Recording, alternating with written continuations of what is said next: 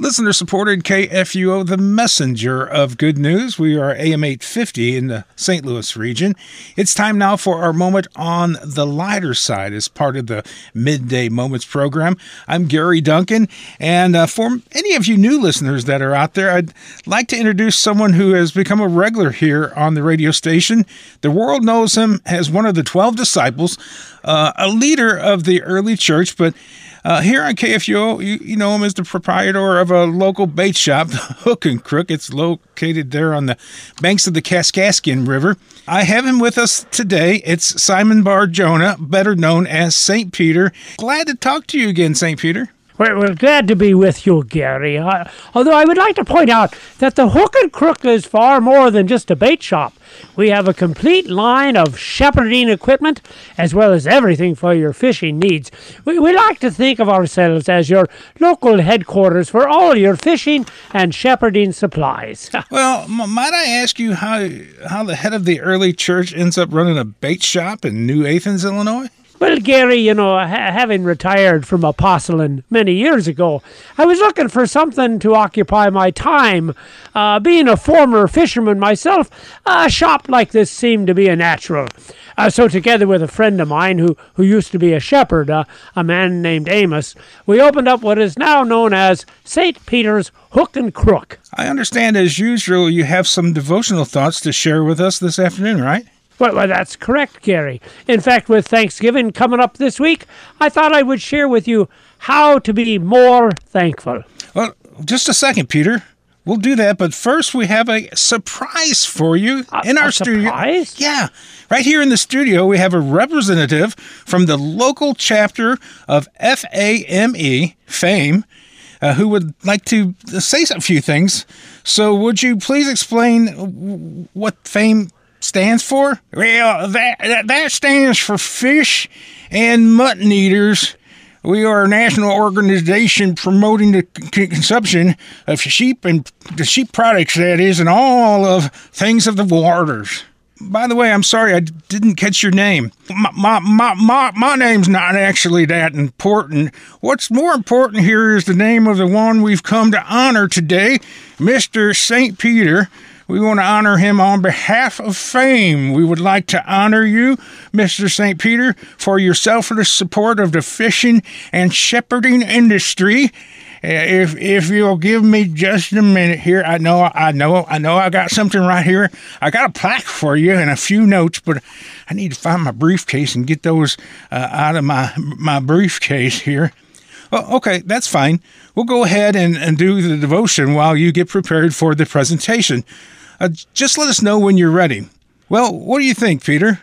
I bet you never expected to get an award today, did you? Well, I'm quite honored, although I don't know really why I should deserve it. I mean, after all, I'm just a simple owner of a bait shop. However, that does relate to what I wanted to share with you about being thankful. And what's that, Peter? Well, to be truly thankful, Gary, you really should think that you don't deserve what you're getting. After all, when we get paid for work done, we feel like we're just getting what we're owed.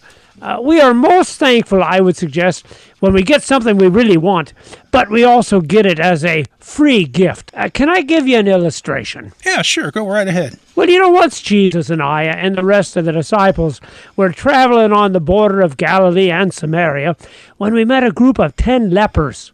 Now, from a distance, they cried out for mercy. And as Jesus did with all the sick he encountered, he healed them. Now, we never saw 9 of those men again. While many a sermon has painted them as uncouth ingrates, the fact is I'm sure they did appreciate what Jesus had done for them.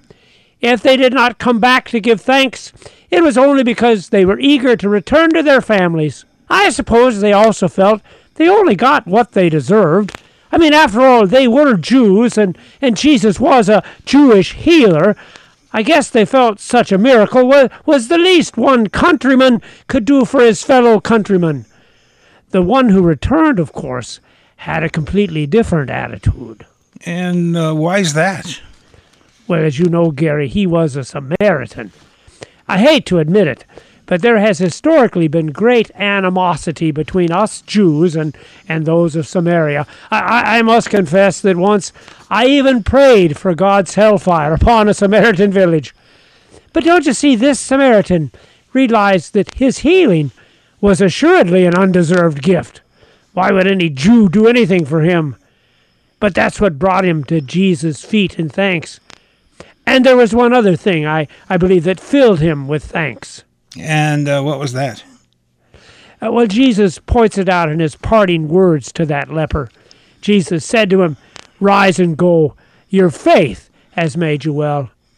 Don't you see that Samaritan's thankfulness flowed from his faith? To be truly thankful, we not only need something to be thankful for, but we also need someone to be thankful to.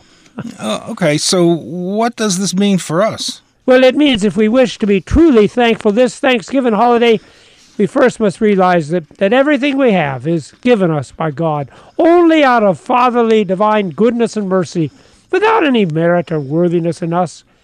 To know our unworthiness and to believe the mercy of Father, Son, and Holy Spirit, in that faith we shall surely thank and praise, serve and obey. Say now, excuse me, I think I'm ready now. Well, Peter, thanks there for your thoughts, and now we'll turn it over. I'm sorry, I don't know what your name is. Just think of me as your local F.A.M.E representative on behalf of the fish and mutton eaters everywhere.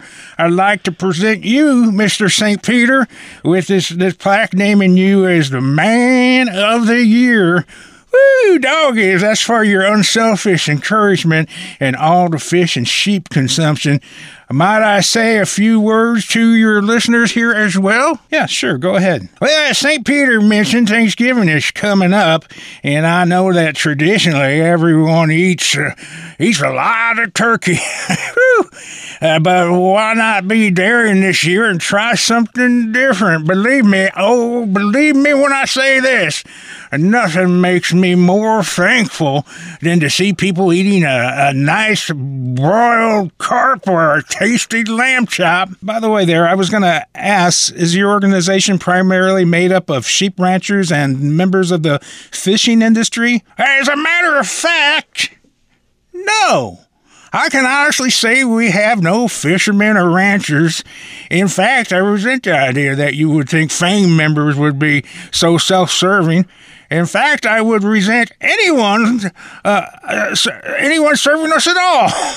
We don't want to be served. I didn't mean to imply anything. I was just wondering who would belong to an organization promoting fish and mutton eating. Oh, well, you'd be surprised, Mr. Duncan. Do I know you? There's something very familiar about your appearance. No, I don't think I never met you before, but I think I better be going now, Gobble. What'd you say? Oh, I just had something caught in my throat, Gobble, Gobble.